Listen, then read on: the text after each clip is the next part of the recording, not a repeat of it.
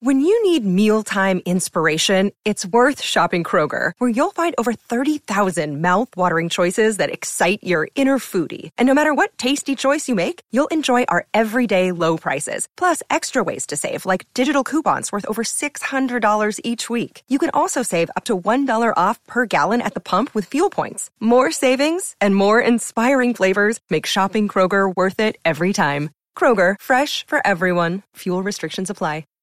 Penn State improves its 2020 college football playoff odds. KJ Hamler hopes Miles Sanders put in a good word for him with the Philadelphia Eagles. Jahan Dotson is ready for a louder and larger role in the Penn State offense. And Pat Freiermuth says he was snubbed by the Mackey Award last season. I'm Dustin Hawkinsmith from Penn Live. We'll tackle those headlines right here on the Penn State Update. Penn State took a step toward improving its college football playoff odds in 2020, and James Franklin and his staff did it on the recruiting trail. The Lions registered the number 12 class in the country, according to ESPN's rankings. And ESPN's Tom Luginbill said James Franklin continues to recruit at a very high level. In Luginbill's mind, this class helps make up for some of the program's defensive losses from last season. Depth is certainly an asset in Penn State's 2020 class, with 27 players on board total.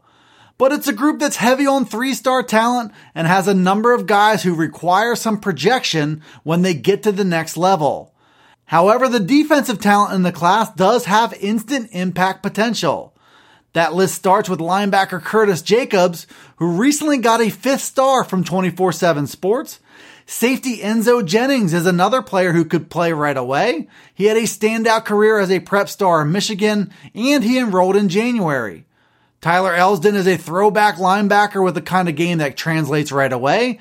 And defensive tackle Cole Brevard arrived in January with a 6'3", 305-pound frame. The class no doubt shows big potential, especially on the defensive side of the ball. Former Penn State wide receiver KJ Hamler showed up on the scene on Tuesday at the NFL Combine in Indianapolis. It was learned at that point that Hamler will not run the 40-yard dash at the Combine. The sprint was expected to be an asset for Hamler in the testing portion of the Combine. But that might have to wait until Penn State Pro Day, or maybe he doesn't run it at all. We also learned on Tuesday that Hamler had plans to meet with the Philadelphia Eagles. The Eagles are in clear need of a wide receiver, and Hamler could fit right into their plans. On that front, Hamler told reporters that he hoped former teammate Miles Sanders put in a good word for him with the Eagles. Sanders was drafted by Philadelphia in the 2nd round last season and was one of the most productive rookies in the NFL. Hamler shows the kind of elite speed that could make the difference on the perimeter in the Eagles' offense.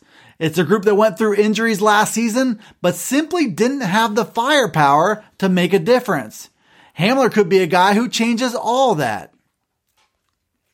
Penn State has a need for a new number 1 wide receiver in its offense next season, and junior Jahan Dotson hopes to step into that bigger role and make a statement in doing it.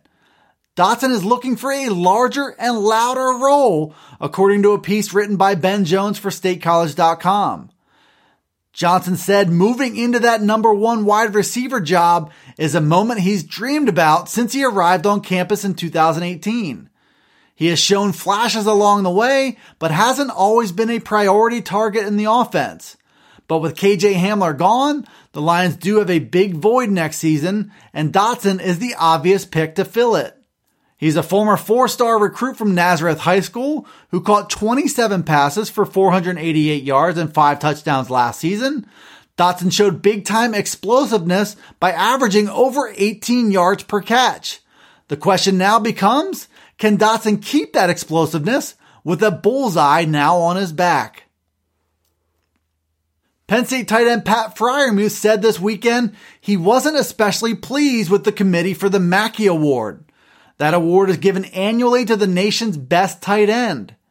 Freiermuth was on the watch list for the award, but was cut from it when the list was trimmed to semi-finalists last season.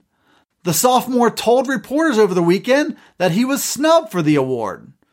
Freiermuth also showed something that bordered on obsession for it.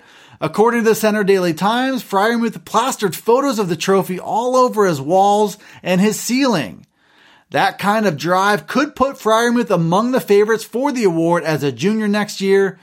He was an impact player and a dual threat as a pass catcher and blocker last season, but numbers might have made the difference in him getting snubbed for the award.